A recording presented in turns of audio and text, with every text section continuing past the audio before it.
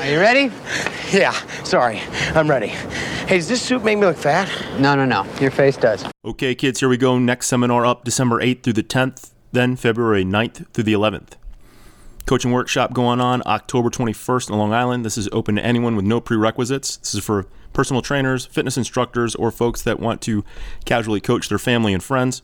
We go over the starting strength methods and principles on barbell training, and participants will take each other through the 5-step deadlift setup. There is a discount available for active personal trainers, so check out the link for details. Self-Sufficient Lifter Camp, November 4th in Wichita Falls. Press and Bench Press Camp going on November 11th in Orlando at Starting Strength Orlando. Deadlift and Power Clean Camp, December 2nd on Long Island. A couple squat and deadlift camps, November 4th in Indianapolis at Starting Strength Indianapolis, and then November 12th in Baltimore at 5x3 Training. And finally, squat, press, and deadlift camps on the list. These are 3 lift camps going on Brussels, Belgium at Brussels Barbell October 21st and December 9th in London. Got a fresh update of top 10 markets that we're looking to put franchise gyms in, so listen up. Looking at Arlington, Virginia, Charlotte, Raleigh, and Durham in North Carolina, Phoenix, Jacksonville, Florida, Kansas City, Missouri, Vegas, Milwaukee, Detroit, and finally Norfolk, Virginia. If you have any interest in those markets, head over to startingstrengthgyms.com, scroll all the way down to the bottom, hit the Own a Gym tab, and find out more information. And as usual, for more info on anything else that I've talked about, head over to startingstrength.com and check out the right-hand side of the homepage. From the Asgard Company Studios in beautiful Wichita Falls, Texas, from the finest mind in the modern fitness industry, the one true voice in the strength and conditioning profession, the most important podcast on the internet. Ladies and gentlemen, Starting Strength Radio. Welcome back to Starting Strength Radio. Once again, we are here with you, broadcasting from our opulent studios here in the heart of downtown Wichita Falls. Beautiful downtown Wichita Falls. If you could see outside of this room and go outside and just look around and see the beauty that is the blue skies and golden opportunities. Blue skies and golden opportunities that constitute the whole of Wichita Falls. I wonder who came up with that saying. Some guy in New York. It's great, man. I love seeing that billboard driving home from the airport. Blue skies, golden opportunities. Oh, what I loved was going to New Mexico and seeing the Land of Enchantment. Yeah, no shit. And it's a fucking shithole. Most of it is. Land of Enchantment. It's such a shame. New Mexico's such a beautiful state. It's a beautiful state, but it's run by criminals. Yeah, it really is. The whole damn thing is run by criminals. What's that woman's name? Michelle Lujan Grisham. Yeah, right. She needs to be jailed. Shit. She needs to be in a federal fucking prison. You know, God, that's an amazing deal that they've got themselves out there. It really is. You know what's great coming into Wichita Falls? Number one recipient in the United States of federal money. Oh, I believe it. New Mexico. Yeah. How? Oh, yeah. Like their biggest town is like 35,000 people. What are they? Oh no, Albuquerque's bigger than that. Albuquerque's 3,000 people. Santa Fe's probably 75. But there's a lot of nothing. There's a lot of aid going to New Mexico. Lots and lots of aid goes to New Mexico. More aid than any other state in the United States. Damn. It starts off like that. That's wild with such and a then you small get population. A criminal for the governor. Yeah. And oh God. Yep. Yeah, it's very odd. You know, one of the great things about coming into Wichita Falls though is that water feature. You know what I'm talking about? the waterfall. The fountain. No, not the little pond. great. The pond. The falls. No, I'm talking about the little when you're coming on. Joke in the United of States. course. When you're coming up 287, you're getting right into town. The speed limit changes to 60. Right. And then over in that median. Up 281, you're going north on 281. Yeah, 281, 287, whatever it is. And then there's there's two different roads. They're merged, Rip. It's the same road.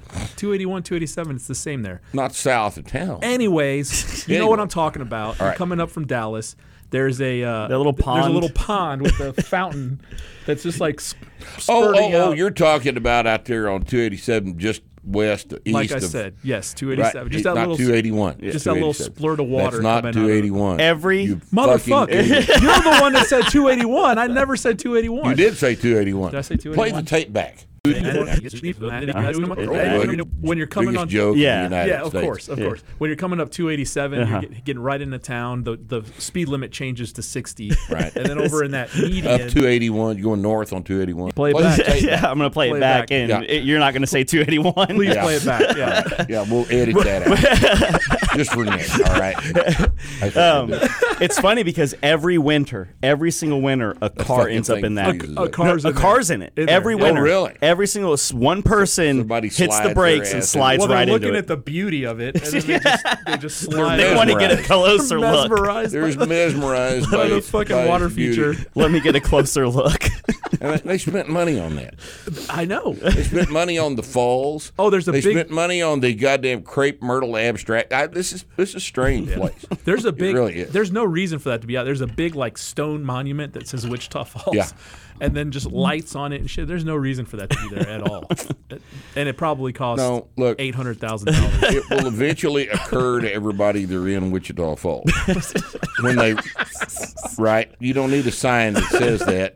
I mean, the blue skies and golden opportunities are so readily apparent that you know immediately you're in Wichita Falls. Oh, man. All right, anyway, we're going to talk about some shit later that we've decided we're going to talk about. But right now, we're going to bring to you this week's installment of Comments from the Haters. Oh, and this is a good batch.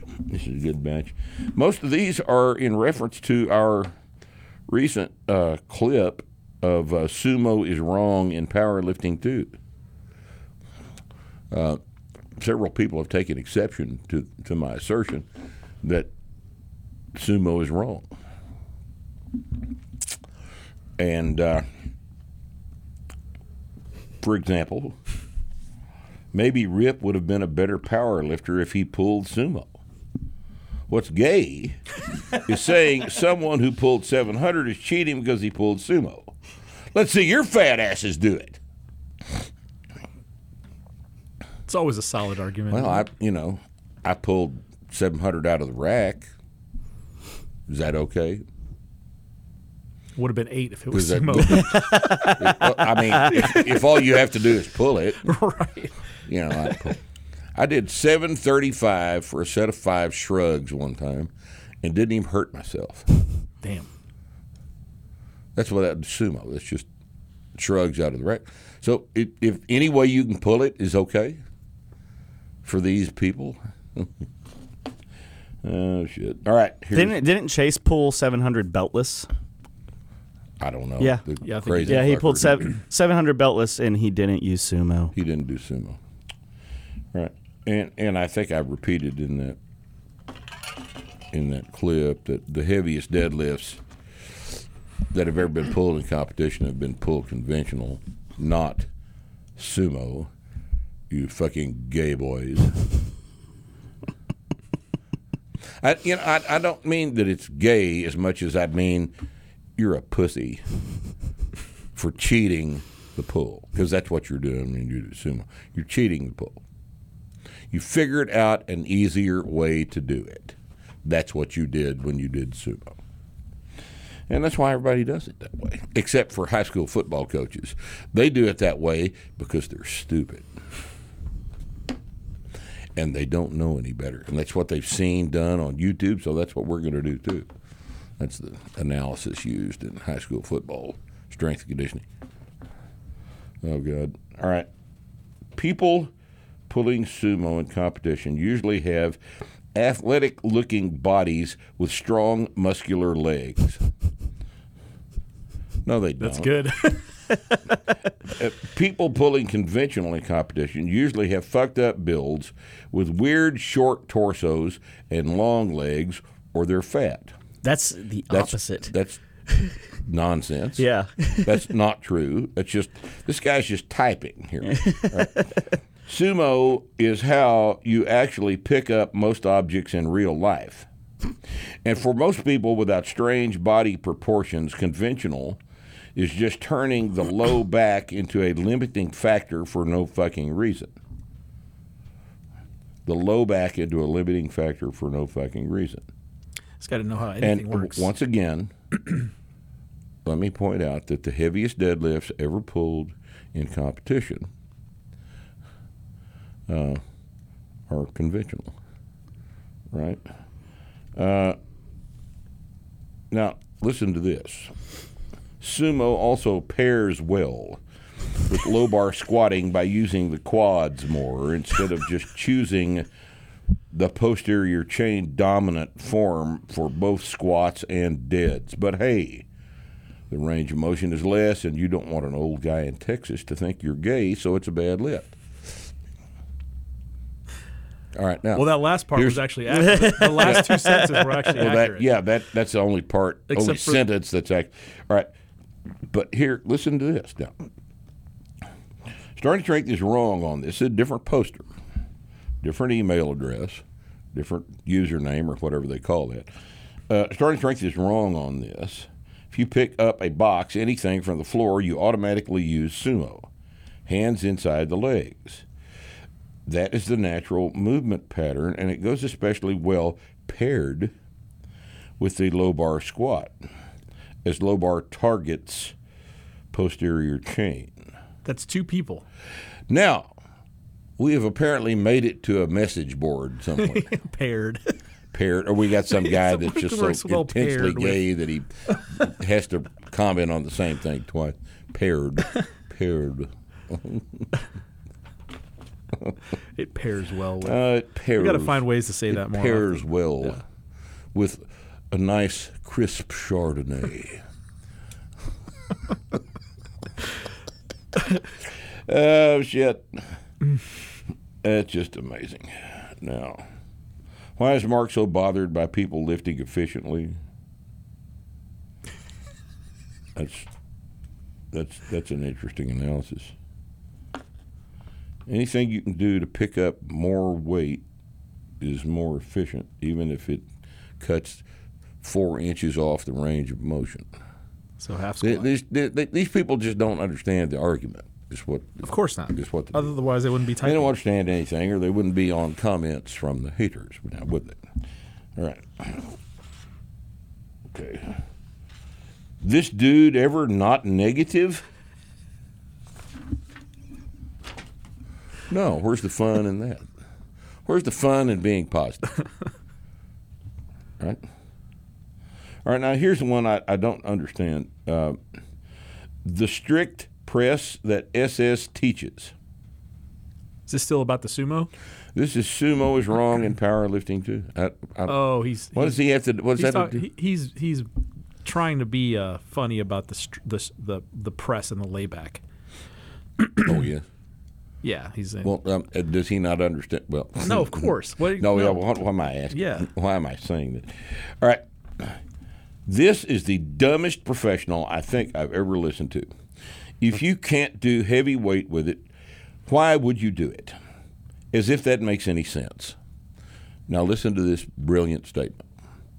Your muscles don't care about weight, they care about tension. Oh.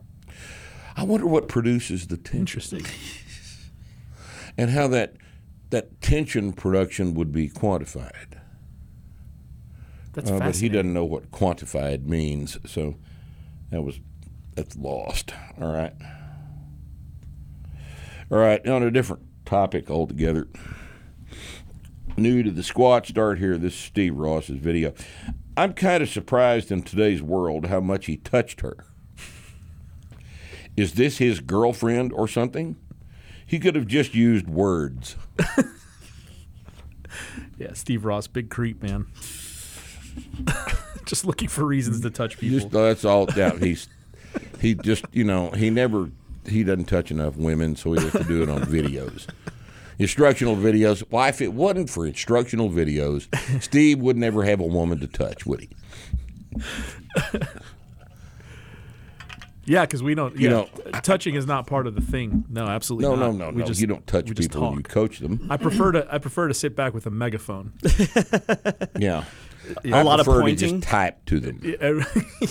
Let's just type. That's even better. Why don't we? Let's just use 8 times more time than it would to just put the person in there. Well, then you won't use your voice too aggressively and potentially cause offense. Cause offense. Exactly. Cause offense. Yeah, that really is the safest way to do it.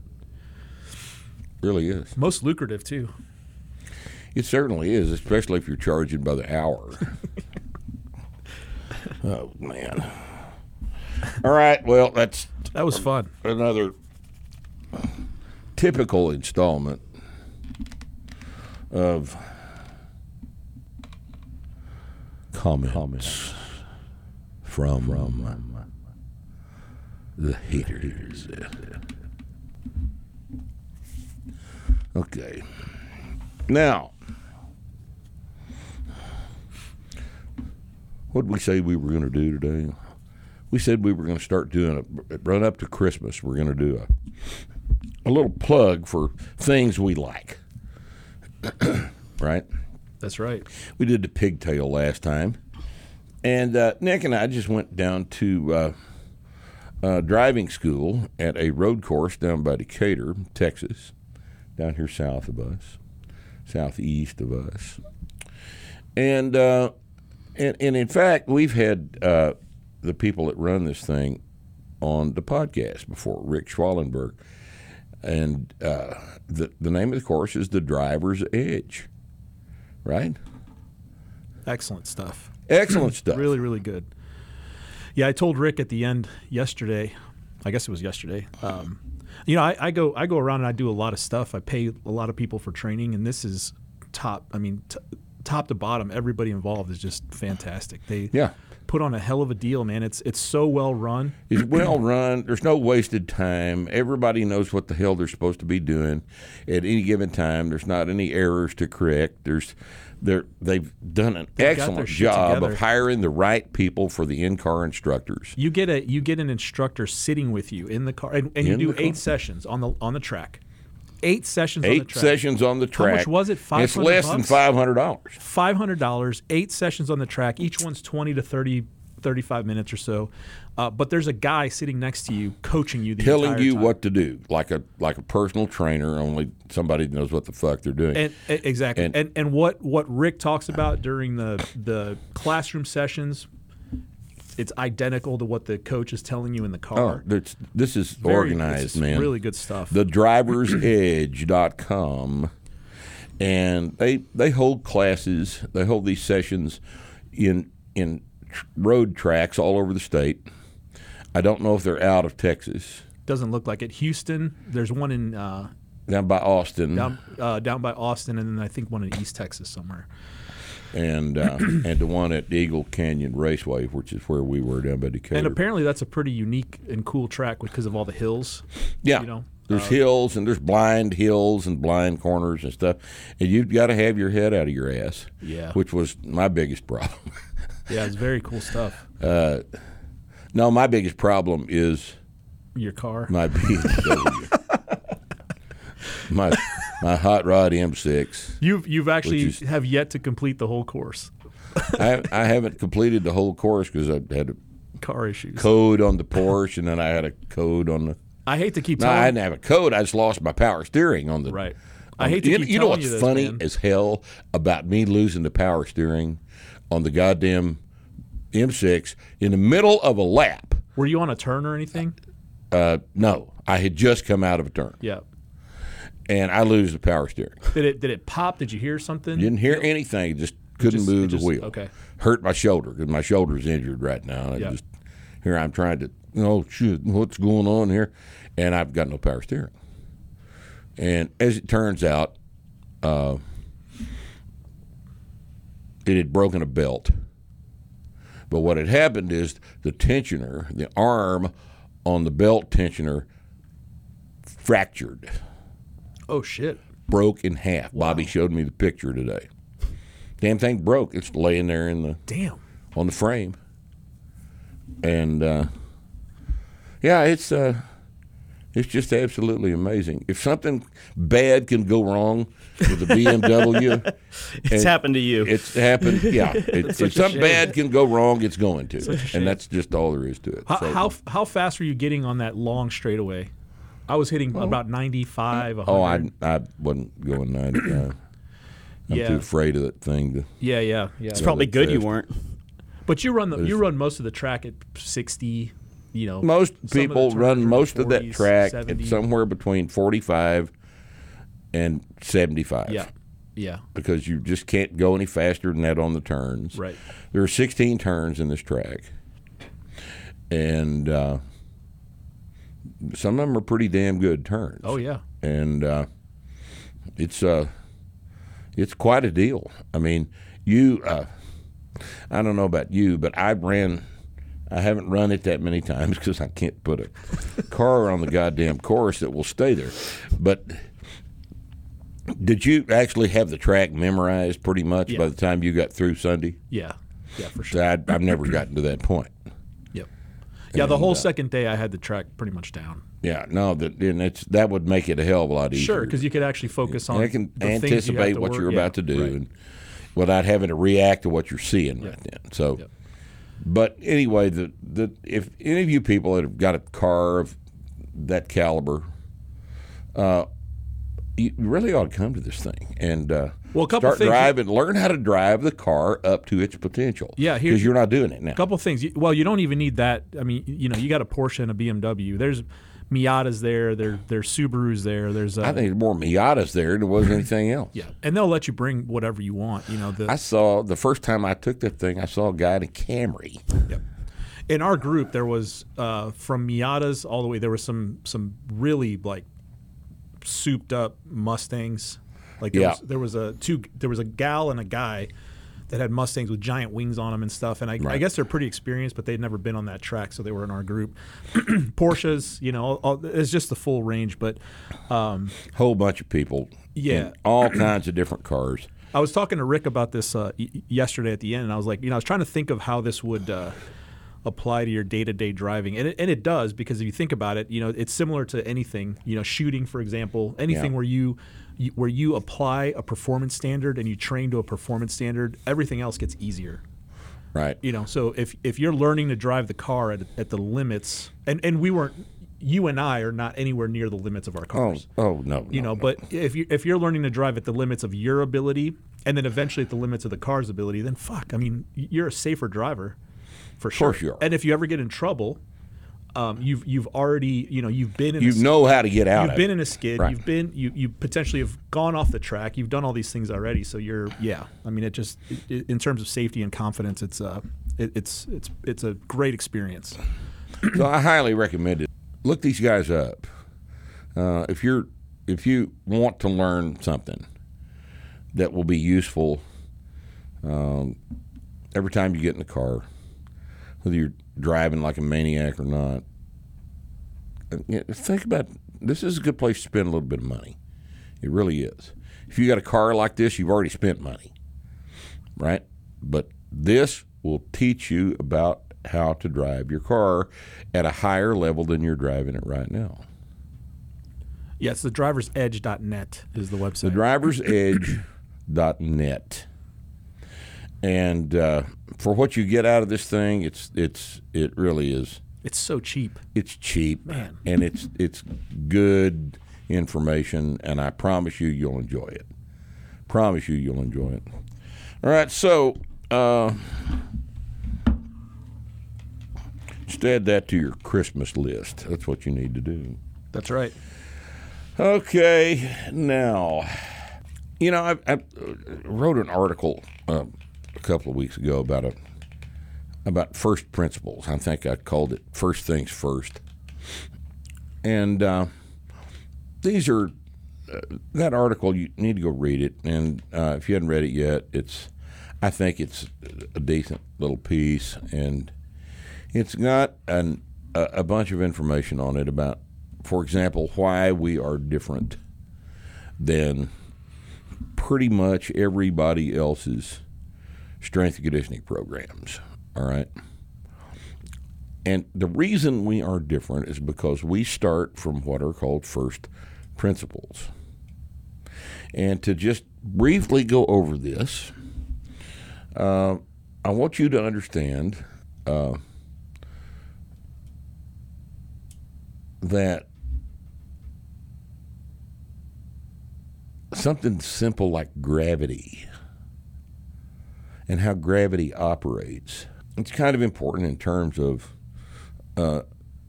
any kind of a useful, efficient analysis of a strength program. All right, and you know, this is kind of some stuff we go over on Friday night at the seminar. What is strength training? Strength training is a program of exercise that increases your ability to produce force against an external resistance. Now, there are several important considerations in this. Several important considerations. Are leg extensions and leg curls on Nautilus machines part of a strength program? Why or why not? Well, I don't think they are, because they leave too many things out. They leave too many things out. Like our friend, one of the haters earlier, said, muscle tension is what muscles care about, tension. Well, what produces tension? Well, the force of gravity produces tension. If you are operating in a gravitational framework, and you are unless you're on the space station, then you are producing force against something that has something to do with gravity.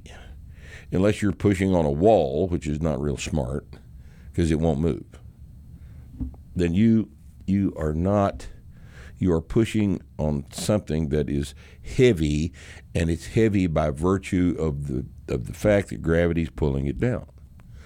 Now, once we realize that, we've got several things become real obvious, don't they? What direction does gravity always work in? Gravity works in one direction. It works down toward the center of the earth, which is a vertical line from wherever you are. It's a downward vertical line. So any work done against gravity must be done in a direction that is vertical, but the opposite direction, which is up. Now, this is why barbells work so well in this context. This is not difficult to understand. If you put a barbell on your back and squat down, stand back up with it, you have performed a normal human movement pattern, which is squatting down and standing back up, and you have applied resistance to that movement pattern in the same direction that you would apply it if you're picking something up off the ground out in your garage. Gravity is what you work against. If we train against gravity, then we are doing, oh God, dare I say it, the most functional thing we can do. In this particular context, the word functional is actually applicable. You know, we work against gravity in straight vertical lines. If gravity's down, we work up. When you pick a deadlift up off the floor, what are you doing? You're working against gravity. How much force do you have to produce against the deadlift to pick it up? Well, what's loaded on the bar is directly measured by the amount of weight you've got on the bar in pounds. Straight vertical line. Now, it's possible to move that bar in a direction that is not straight up and vertical. But about 5 seconds worth of thought will tell you that any work done against the barbell, which is loaded under gravity, any work done against that barbell must be done in the direction that is opposite of gravity, which is up. And any other movement is not work being done against gravity. And this is precisely why the vertical bar path that you can produce is the most efficient way to lift weights loaded on a barbell. That's true for the squat, for the deadlift, the press, and the bench press, and the power clean. Now, each one of these lifts has its own little subtle mechanical nuances, and sometimes, for example, in the power clean, it is not possible to go from the thigh at the top of the pull to the rack position without some component of that bar path being non-vertical. There will be a little bit of a loop, and that's because of the mechanics of the lift. But the most vertical bar path that you can produce will be the most efficient. A great big giant loop in the barbell path is not efficient because that represents a whole bunch of motion that is not work being done against gravity. Now, that should be obvious, right? And everything else that we do under the bar falls out of that analysis, and that's a first principle. Gravity is the first principle. Okay? So, we hear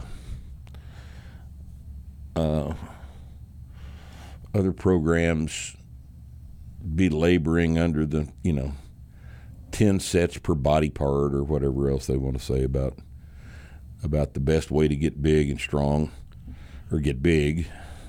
Anyway, they all seem to be concerned with hypertrophy.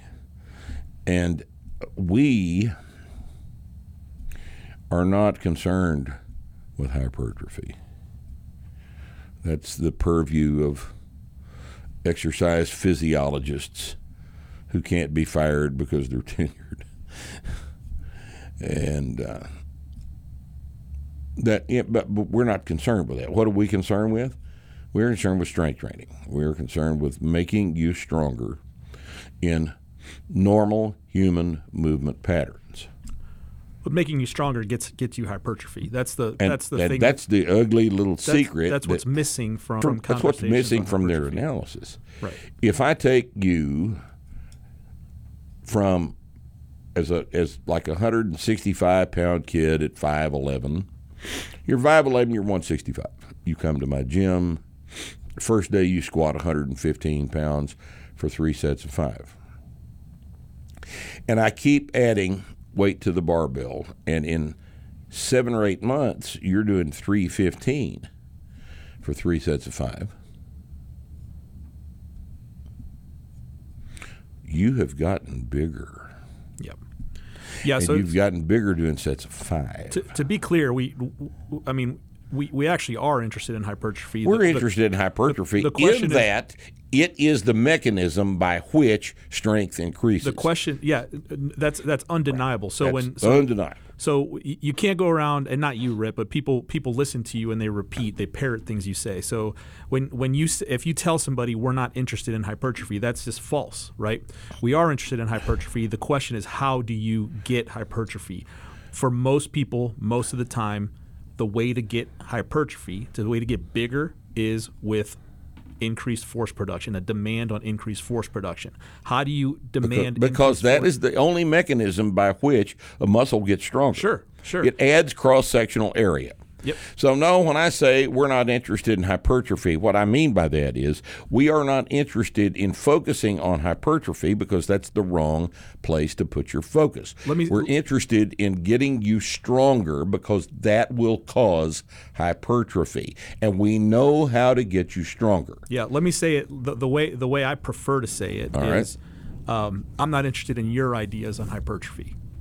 Right. I am interested in hypertrophy and making you bigger. I just don't care what you think about it because it's not accurate. It's just not fucking accurate. It doesn't work. It doesn't work. Right. So the fundamental question or the fundamental problem here, and this doesn't just apply to the fitness industry. It applies to all kinds of things everywhere. And why first principles thinking is so important.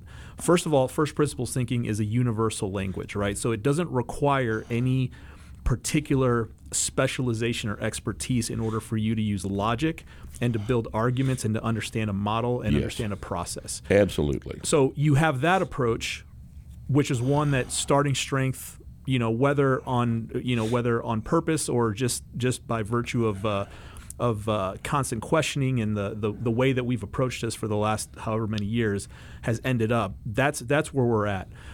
The standard model, at least in the fitness industry and in a whole lot of industries, is where is the base of knowledge? It's not in the first principles. The base of knowledge is in the peer review process. So in exercise science, the base of knowledge is in the peer review process. Right. That's the gold standard. That's where methods and recommendations what has been come published. From.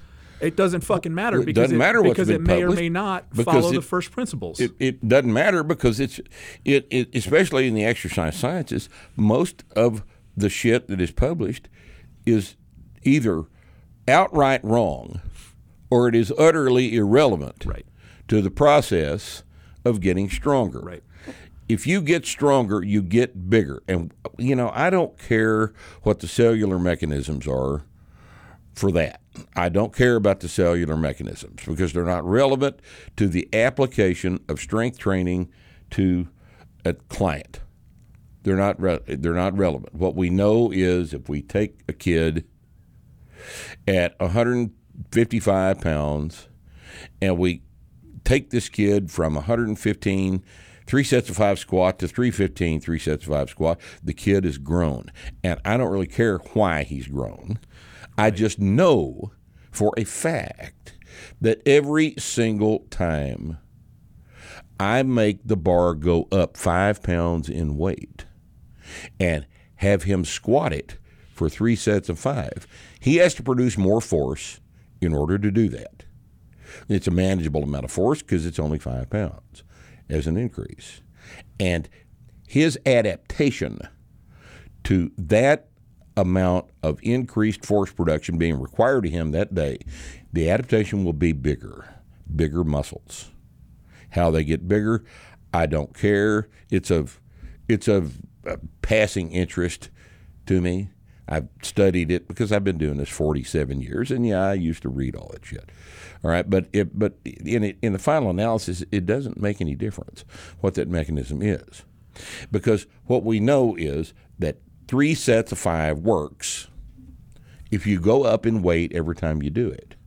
Right. What we also know, now this is the hard part, what we also know is that sets of 10 don't work. They don't make you bigger.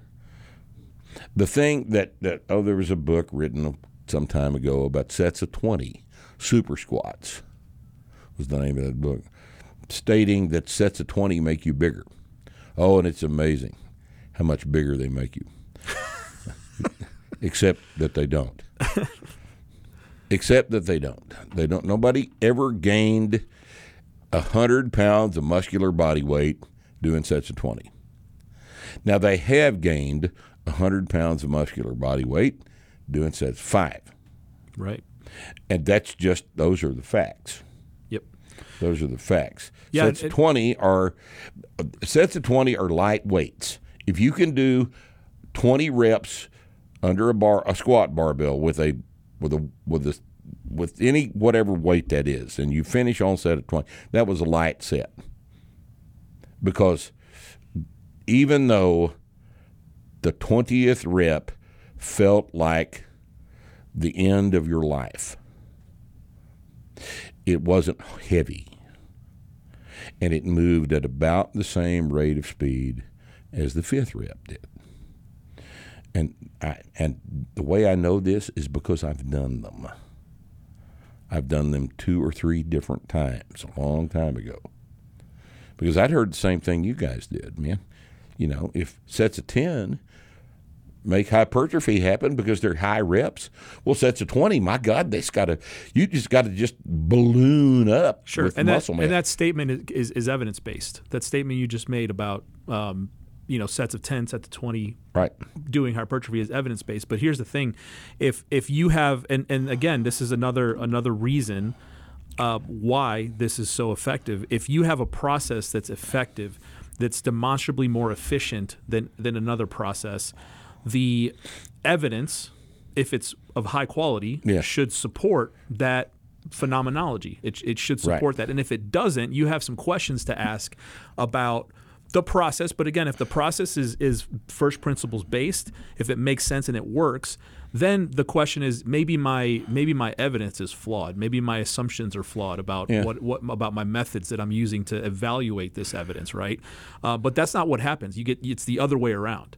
So you get some kind of a study, you get some kind of quote unquote evidence, and that gets peer reviewed, it gets accepted, and then you derive methods from that. But there has been no vetting in terms of process or application or in terms of first principles thinking to go along with it to check it. They are not either qualitatively or quantitatively accurate. Right. There have been a lot of studies published about hypertrophy with respect to sets and reps, and the exercise and the modalities studied were leg extensions or arm curls. And they very carefully measured these girths. They may have even done the MRIs and calculated the exact muscle belly diameters and everything, but I don't care about leg That's extensions. Exactly right. Yeah, I don't care about leg extensions. They don't tell me anything about work done under a squat. Right. Yeah, because we're not concerned with one muscle belly. We're concerned with the accumulation of lean body mass all over the system. And every muscle in your body works during a squat. And the hormonal changes that the squat stress produces and all of the other mechanical effects of having a big heavy bar on your back and having to make it go up for the 5th rep of the 3rd set, 5 pounds heavier than you did last time, produce changes that are not detectable with leg extensions. Changes that are not detectable. And all these studies, I've never seen a study that's been conducted on deadlifts or squats in terms of this kind of thing because they're too hard to conduct. And yet, the study gets published, and some evidence-based practitioner says, well, we got to do 10 sets per body part of 10 to 12 reps on machines. And it doesn't work. Now, what works is 5 or 6 basic, complex movement patterns that are executed in a situation where you're balanced on the floor, multiple joints moving at the same time. And if you're going to do that with any kind of weight, then the movement pattern has to be a normal bilateral movement pattern to the human body. That's why we squat and deadlift and press and bench press and power clean and chin and barbell row. There are a few things we can do like this. You don't need 80 different exercises. What you need is 5 or 6 exercises, and you need to use heavy weights. And heavy weights, heavy weights require increased amounts of force production. Increased amounts of force production require bigger muscles. So that's what happens. And that is the simplest analysis that you can make of this situation, right? 10 sets per body part. First off, what's a body part? What's that even mean? What body parts are you working when you squat? Well, I don't know. And I bet you don't either. What we are working is the whole damn thing. What body parts do we work when we deadlift? Is there a body part left out of the deadlift that's not under tension during a 5 RM deadlift? What is relaxed during a 5 RM deadlift? Therefore, body parts, I don't understand the usefulness of thinking in those terms. It's a waste of time to even think about it. If you do a typical strength training workout where you're squatting and deadlifting, and it doesn't even matter you're gonna, let's say you do a heavy squat, you do a lighter pull on one day. Well, there you go. You have 20 to 30 reps of every body part. Yeah. So if you've got the first two pieces of this, if you've got a model that is based off of an integration of first principles, and you've got a process that works, and it works efficiently, and it works according to your model. The point is that you don't need the quote unquote science. It's not necessary. It's interesting. And it is interesting. And it may support, but it's unnecessary. You know what would be more interesting is if they conducted the science investigations correctly. Maybe, yeah. That'd be real interesting. Sure. But I have yet to see it happen. Yep. That doesn't mean that I'm smarter. But it wouldn't change anything that we're doing. That doesn't mean that I'm any smarter than, these guys and famous PhD, ex-phys people. Well, it does mean that what I do is more useful. It depends on how you define smarter.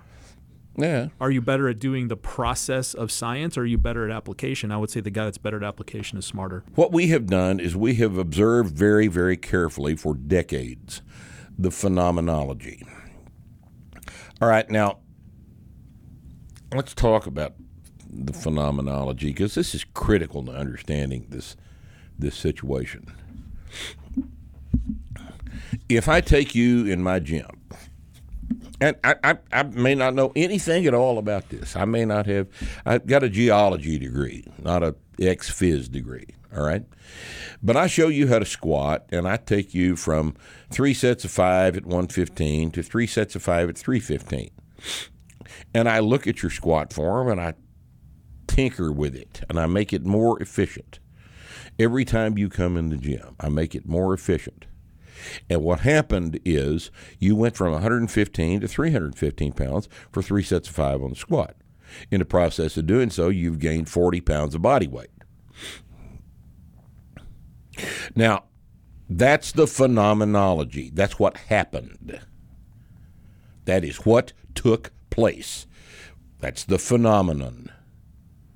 The phenomenology is what actually happened. All right?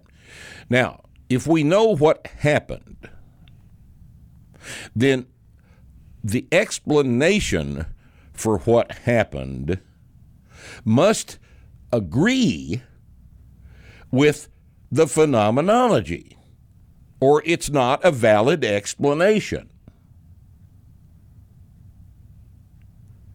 Now, I've played with all kinds of rep numbers and all of these variations for decades. I've been doing this for 48 years. And when I see somebody say that sets of 20 or sets of 12 cause hypertrophy, I know that does not comport with the phenomenology. The phenomenology is that when you start doing sets of 12, then you stop making PRs. And when you stop making PRs, you stop growing muscle mass. And that's all there is to it. Now, by PRs, I don't mean singles. But if you take your PR set of 5 from 115 to 315, the mechanism by which that occurred is bigger muscles. And that is, in fact, the phenomenology. Phenomenology is that the weight went up and your muscle mass went up. You're heavier. Your shoulders are bigger. Your thighs are bigger. Your back is bigger. Everything about you, your arms, your neck, everything on you got bigger. And that's what happens. We've witnessed this for decades. People have been training with sets of 5s for 100 years. And they've been doing it outside the limitations imposed upon them by the science, which was done incorrectly.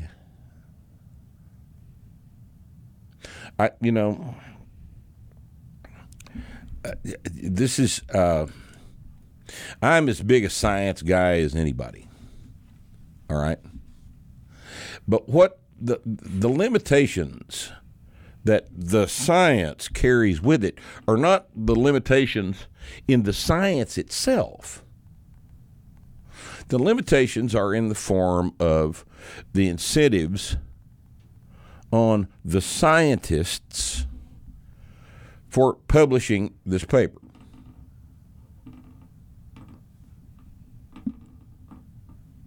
If your tenured position is predicated on publication, then you'll produce publication. And quite often, the quality of that publication ends up being low. And do you get paid whether or not you produce high quality material or not? If I stop producing, it's just publication counts. If I stop producing results for my clients, I lose clients and I don't get paid, right? So right. The in other incentives words, aren't aligned. Your phenomenological results are what pays you. Of course, yeah. Right. But then there's that famous paper from some little school in Australia that had 11 kids. 11 freshmen, in the study group, and the question was, what is the difference in 1 RM bench press when the bench press is performed on a solid bench or on a Swiss ball? Yeah, that's an indicator that you should immediately stop reading that. It's useless. It's even the question is stupid. The question is stupid. The question is stupid. The question was formulated for one purpose, and that was to generate a paper. You got 11 people. You have an N of 11, which is not data. That's not data. Where the heaviest bench press in this entire study was like 253. I mean, this was published for one reason only, and that is for a publication credit for the graduate students that dreamed this insane shut up.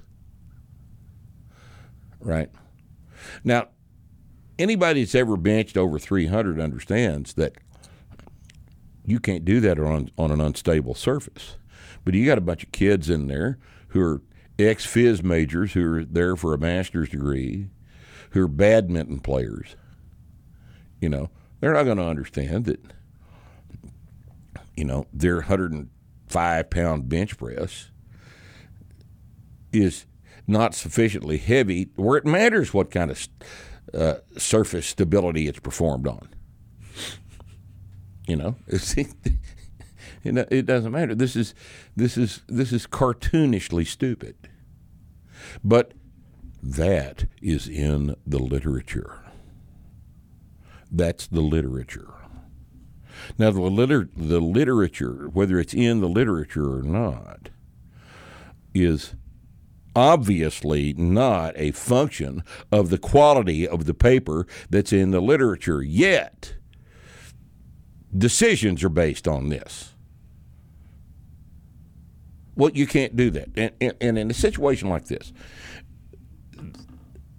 those of us that have been doing this kind of strength training for decades, my opinion about this is much more valid than theirs. Now, I don't mean to be ugly. I'm just trying to be correct. I know what works because I've done both ways. I've done it wrong and I've done it right, and I have able to compare my notes, and I know what results in the outcomes we're looking for when we do strength training. I know what makes people stronger. And it's not sets of 12. It's not 10 sets per body part. That's not what works. That's not what works. What those approaches do is generate monthly renewals for personal training fees. That's what they generate. You got somebody online that you're paying $200 a month, and they send you a template and maybe check in with you once every 2 weeks, and you're paying $200 a month to be coached by these people, and you haven't PR'd your bench press in 6 months. Well, you haven't PR'd your bench press in 6 months. You haven't grown in 6 months either. That's not hypertrophy. Whereas if I come in and set you up on a program of just the bench press and the press and the squat and the deadlift and a couple other things, and I make you go up 5 pounds every week, whether you want to or not, if I make you go up 5 pounds every workout for a while, and then 5 pounds every week, and then 5 pounds every month, once things get real heavy, what I have done is I have made you grow because I have created a stress for which the adaptation is hypertrophy. Without ever even saying the word hypertrophy. Of course, we want you bigger and stronger. That's what we do. We make you bigger and stronger. But you can't do that by watering down the stress to the point that an adaptation to that stress does not require a greater cross-sectional diameter of the muscle mass.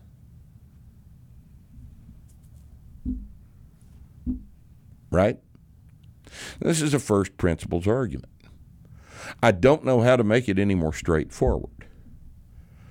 You know, if you've been doing a program which has not generated progress in terms of your 1-rep maxes, or your 5-rep maxes, or your body weight increasing, and I'm not talking about body fat. Obviously, I'm not talking about body fat. I'm talking about your legs bigger, or your shoulders bigger, or your lats wider. You don't even have to. I mean, seriously, you don't even have to consider the like if let's say you're having a discussion with somebody about hypertrophy, you don't even have to talk about 5-rep maxes or 1-rep maxes or anything. You don't have to talk about load. You just ask, how much have your arms grown in the last 6 months? How much have your legs grown in the last year? That tells you everything you need to know. It really does. Because you've either done it or you haven't. And if you have done it with suboptimal training, you're very genetically gifted, or you're on drugs. If you're not, you've done it probably one of two ways. Now the question is, have you done it efficiently or not? Right, because you can still get big and strong. How long did it take? How long did it take you? Right, because that's the other question. So. So that kid we're talking about that comes in at squatting 115 for 3 sets of 5 and ends up at 315 for 3 sets of 5 6-7 months later. What's happened to his arms? Yeah. What doing in arms? Yeah. They've grown an inch and a half. People say this shit to me all the time. They're like, I've been doing a hypertrophy based program for the last 6 months, and blah blah blah blah blah, bullshit. And the first question I ask is, how much have your legs grown in the last 6 months? How much have your arms grown in the last 6 months? And usually they've gotten smaller. Or they've stayed the same. So they've either stayed the same, but a lot of times they've gotten smaller. So the next thing I say is, you have not been doing a hypertrophy Then you program. have not hypertrophied. Right. If you've been doing a hypertrophy program and hypertrophy has not occurred, then the phenomenology tells you that the program's got the wrong name, doesn't failed. it? Yeah, hypertrophy does not mean a rep scheme. Hypertrophy means literally, are your muscles bigger? That's all it means. It doesn't have anything to do with a rep scheme. And decades and decades and decades of experience have taught us that nothing makes your body bigger and stronger than sets of 5. I don't care what the papers say. I don't care what the science says. I don't care what the research, the published research, the peer-reviewed research. I don't care what it says. It doesn't work. Because you can't show me somebody that's been doing sets of 12 for a year that's grown in the absence of testosterone and dianabol. Takes both. Now, you can skew the results of your exercise program by taking a bunch of anabolic steroids, right? But that's got to be enumerated as a variable, doesn't it? And I bet it hadn't been. Yep, that's right. Right? Yeah, this is, your comment about your experience versus the standard approach is really valuable. Let me just add something to that, because the way that you expand the things that you can do as Mark Ripito with 40 plus years of experience, and expand it effectively while while staying to the thing that you're actually trying to do is exactly what we've been talking about this whole time. You distill the arguments down to their basic form. You build your arguments up from the first principles, yes. and what you have seen over your years of doing this as a strength coach, if you're doing it the right way, should match. And it just and I say this to people all the time. In your case, it just happened to fucking work out that way because of who you are and the way you've approached things. It happened to work out that way. I don't think that you sat down at the age of 20 whatever and figured all this shit out. You just started no idea. It. Right. So it just happens that here we are today in 2023. And, for various reasons, the first principles in the model match what your experiences have been. And that's changed a little bit probably over the last 10 years or so. Or a little longer. bit. Right. But it all matches, right? And everything gets closer and closer to that model. The phenomenology must agree with the explanation. Right. Or the explanation is not an explanation. Yep. And that's just all there is to it. Yeah. So in teaching this to people, and especially teaching it to coaches, you don't have to have the 40 years of experience. I mean, obviously that's a very helpful factor, but you don't have to have the 40 years of experience. You definitely, sure as fuck, do not have to have the exercise science background. What you need to do is understand the first principles on a conceptual level, which are anatomy, physiology, mechanics, and then a couple of other things. The other first principles, and these are my, I don't know, you tell me what you think about this, but the things I always say. First principles are things that are difficult to argue with, right? They're irreducible. Right. They're irreducible. They are irreducible. They're hard to argue with. If I can't get an agreement from the person I'm arguing with or explaining something to on things like physics, anatomy, and physiology, like how shit works at a fundamental level, then we can't have any further discussion. No, because we're not operating from the same database. Exactly right. Right. So that's where your first principles are. Are muscles work a certain way. Physics works a certain way, or mechanics works a certain way, and then your anatomy, stress recovery adaptation works a certain way. So you start there, right? And then on top of that, we can add two more. Efficiency is the other one. Yes. Right? Because again, you can do all of the other ones in a strength training program and still be effective, but not efficient. Right. If it takes 2 years when it should have taken 6 months. Exactly right. So efficiency is the other one, and efficiency also in terms of movement. And then the other one is to get strong. That's the other first principle. So there's 5 first principles that are completely inclusive within starting strength. And that explains the whole thing, from the way the lifts are done to the programming to the rep schemes and the loading schemes. The entire fucking thing is built off of those 5 first principles. Right. You agree with that? Oh yeah. Yeah. Absolutely. And this is why we are perceived as dogmatic. Right. By some people, we are perceived as dogmatic because once again, these first principles are irreducible. Right. You're going to argue with me about gravity? Right, or you you argue with me about force production, or you just don't understand how it actually works, right? So, like, let's not have the discussion about how to squat if you don't understand balance. Right. Like, we got to start there. Like, we can't even have a discussion about this. Right. And this is where the skeleton is a system of levers. You have to understand the principles of moment, force, and leverage before you can understand why we do the squat and the deadlift the way we do. Because the principles of leverage and the particulars of musculoskeletal anatomy have to be part of your analysis. Right.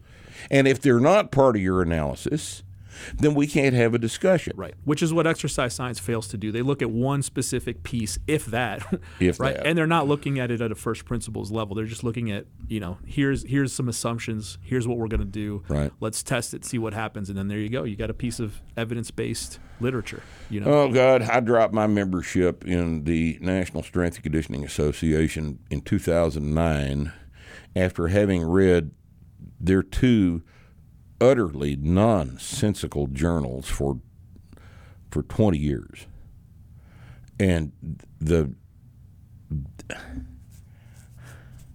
literature's very bad. Literature's very, very bad. And the fact that our blue book is not heavily annotated from the strength conditioning literature is what I would consider to be a good point. Yep. It's we argue from first principles and logic and arithmetic and things like that, not from badly done papers by graduate students. Yeah, there's no need to there's no need to seek authority through citation and references if your arguments are logical, right? Make sense from a first principles perspective, and also have tied to it an effective and efficient process that it's reproducible over and over and over again. So again, the all the other shit is the problem is it's so bad that it's not even worth considering. Like, just throw all the shit away, right? But right. If there is anything that the exercise science, and science is like with quotes, right? That they can provide, it's only to support or make things a little bit more interesting for the really nerdy people out there, but it's totally unnecessary. You just don't need it, And if you just look through anything that matters that people have done, that where somebody just steps aside from conventional wisdom, in almost all those instances, it's been somebody just challenging assumptions based on first principles. It's just like people are just doing shit the way that it's always been done. Right. Because they're stuck in a process. Because they're stuck they haven't, in an institution. They haven't thought about it. They're just back doing it. Yeah, exactly. And said, why does the deadlift come off of the ground that's every the single question. time with the shoulders slightly in front of the bar and the hips in a position that places the bar directly over the middle of the foot with the knee mostly in extension already? Why is that the position the deadlift comes off of the floor? Yep. No one did that before we did it. Yep. Yeah. And that question is answerable from a first principles perspective. Right. It's not answered by, that's because that's the way we do it. Because that's the way we do it. Because that's always worked for me. That's how it's worked for that guy. That's who's how very it works for the successful, right? greatest in the world. Yeah. Well, those aren't good arguments. Yeah. It's not a good argument. Even if it was true, it's not a good argument. Exactly right. It's not true. And even if you're right, if the answer is because it works, that's fucking bullshit. You have to be able to explain why. Are you not curious enough to ask why it works that way? Right. No, the answer is no. Are you so satisfied with just the fact that it works that you're not interested in why it works?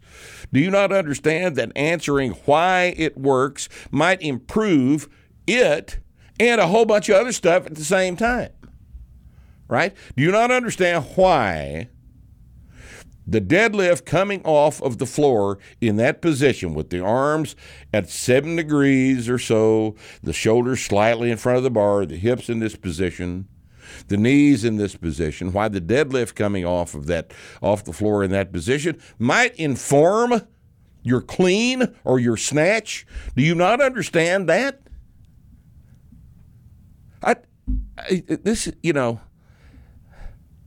Yeah, the good news. Terribly frustrating. Well, the good news for us is that most people don't operate that way, right? Most people don't ask why if things are working for them, the ego doesn't allow them to question what they're doing. Right. If people are paying them specifically, until a big problem shows up, and that doesn't really happen in the strength training world, right? I mean, I've walked into situations where a process is all fucked up, and it's just because nobody has questioned the base assumptions, right? And if you just look at it and be like, well, hold on, like, tell me how this works. Tell me how this works. Like, and then you look like a goddamn genius, right? But all you did was ask, why are you doing this? Back up a little bit, right, yeah, and say why. Yep. Why are you doing this? Why, and then think through the process of why. And they haven't thought about. They haven't taken a second to think about why. They haven't prioritized the process of learning why. Exactly right. They don't value the why. Yep. All they value is the what. Exactly right. And this is not. This is intellectual laziness. That's exactly is what right. it is. Yeah. Yep. It's intellectual laziness. Yeah, is what it is. Yeah, so it's kind of a bold statement to say that the people involved in exercise science are intellectually lazy, but they really are. They really are. They're following and their little system at school. Well, makes they're them following a process that's built to have a certain outcome, right?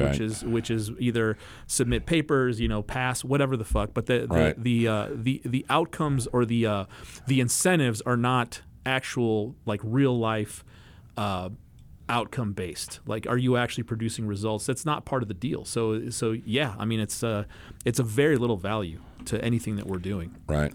Yeah. And there are some good people involved in the exercise sciences. I've been acquainted with several of them. Oh, sure. They're good Inquisitive, people, good people, but by the same token, they're not qualified to coach. They're not coaches. They're not coaches. They can't walk onto a deadlift platform with somebody fucking something up and know exactly how to correct it. Yep. Because their expertise is in an academic process. Is in academic processes, not practical mechanical solutions. Right.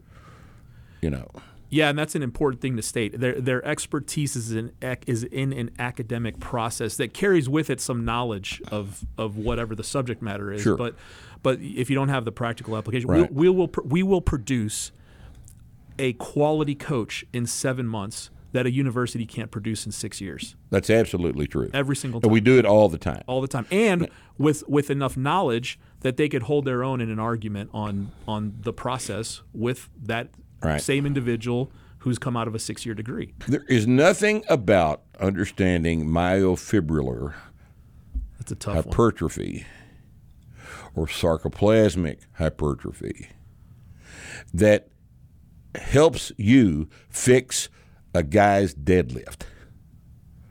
There is nothing in muscle physiology, nothing that contributes to the process of more efficient barbell strength training. Right. All right. Now, it is good if a barbell coach understands these hypertrophy processes. It's good. It's not necessary. Right. But it's good. It's good that you're curious about that. And, I think you need to read Brooks and Fahey. I think you need to read it. I think you need the information that's in that, just for completeness. Sure, but Brooks and Fahey doesn't teach you how to teach a squat. Yeah, the thing that I found is that the people who pursue this, because it's not academically demanding. It is very demanding in terms of what the process requires and the ultimate outcome requires. It produces people who are curious enough to pursue that knowledge, right? So in other words, yes. you don't have to feed the knowledge up front. You teach the process, you teach the principles, you get people working, and then the people who are left at the end of that process are the ones who have the intellectual curiosity to go deeper into some of that stuff. Right? It's not required, but if you want to read Brooks and Fahey, it's not going to hurt anything. It'll make you a better coach, especially in terms of things like the two-factor model and how to apply things outside of the novice linear progression. Right. But well, it makes you, in the same sense that Calc 1 makes you a better coach. Right. Yep. All of that stuff will make you a better coach. In that, it teaches you, it orders your thinking. Right. That's the value of that. It orders your thinking. Calc 1 is much more valuable to a strength coach than freshman exercise physiology, because Calc 1 demands ordered thinking, and ordered thinking is always applicable everywhere in the world. Everywhere in the world. Freshman exercise physiology is not. Freshman exercise physiology does not teach you how to fix a bad deadlift. It does not teach you how to analyze and correct a squat. Calc 1, on the other hand, gives you the intellectual tools that you need to do that. So it's more valuable. And once again, we're back to first principles, aren't we? Yep. Well, that's all I got. Same. All right. Well, I hope you guys enjoyed this rant. I guess you'd have to call this a rant, right? People like hear us rant. Oh, it's not just a rant. There's some useful information, background information there, right? Information. I think this discussion clarifies our position on a lot of stuff. And we're right and they're wrong. I'm sorry. Yep. Refute the argument. Yeah, there's that tired, used up saying that what is it? Something like a master is a master of the basics or some shit like that. You've heard that before? No, sounds Oriental. You know how I don't know that it's Oriental. You don't know anything. You know how I am about Orientals. Well, yeah, that's true. You'll eat their food, but I not will much eat else. Their food. But no, the people who are very effective have a solid fucking grasp of the base concepts and how they work together. And that is, aside from actually working with people and working with lots of people, that is that's the foundation of a really good coach who's very effective. You don't have to know everything about muscle physiology. You don't have to know everything about macros and nutrition in terms of the biochemistry. Doesn't fucking matter. If you have a good conceptual understanding of the fundamental first principles, and you can organize those into a process, which we've conveniently done for you in Starting Strength. Right. We've conveniently done that for you. We've sorted through the phenomenology of decades and decades and millions of hours of coaching experience, and we have distilled a thing that comports with what actually happens in the gym and why. Yep. And I think it's a pretty damn good place to start. That's right. Yep. Thanks for being with us on Starting Strength Radio. We will see you next time.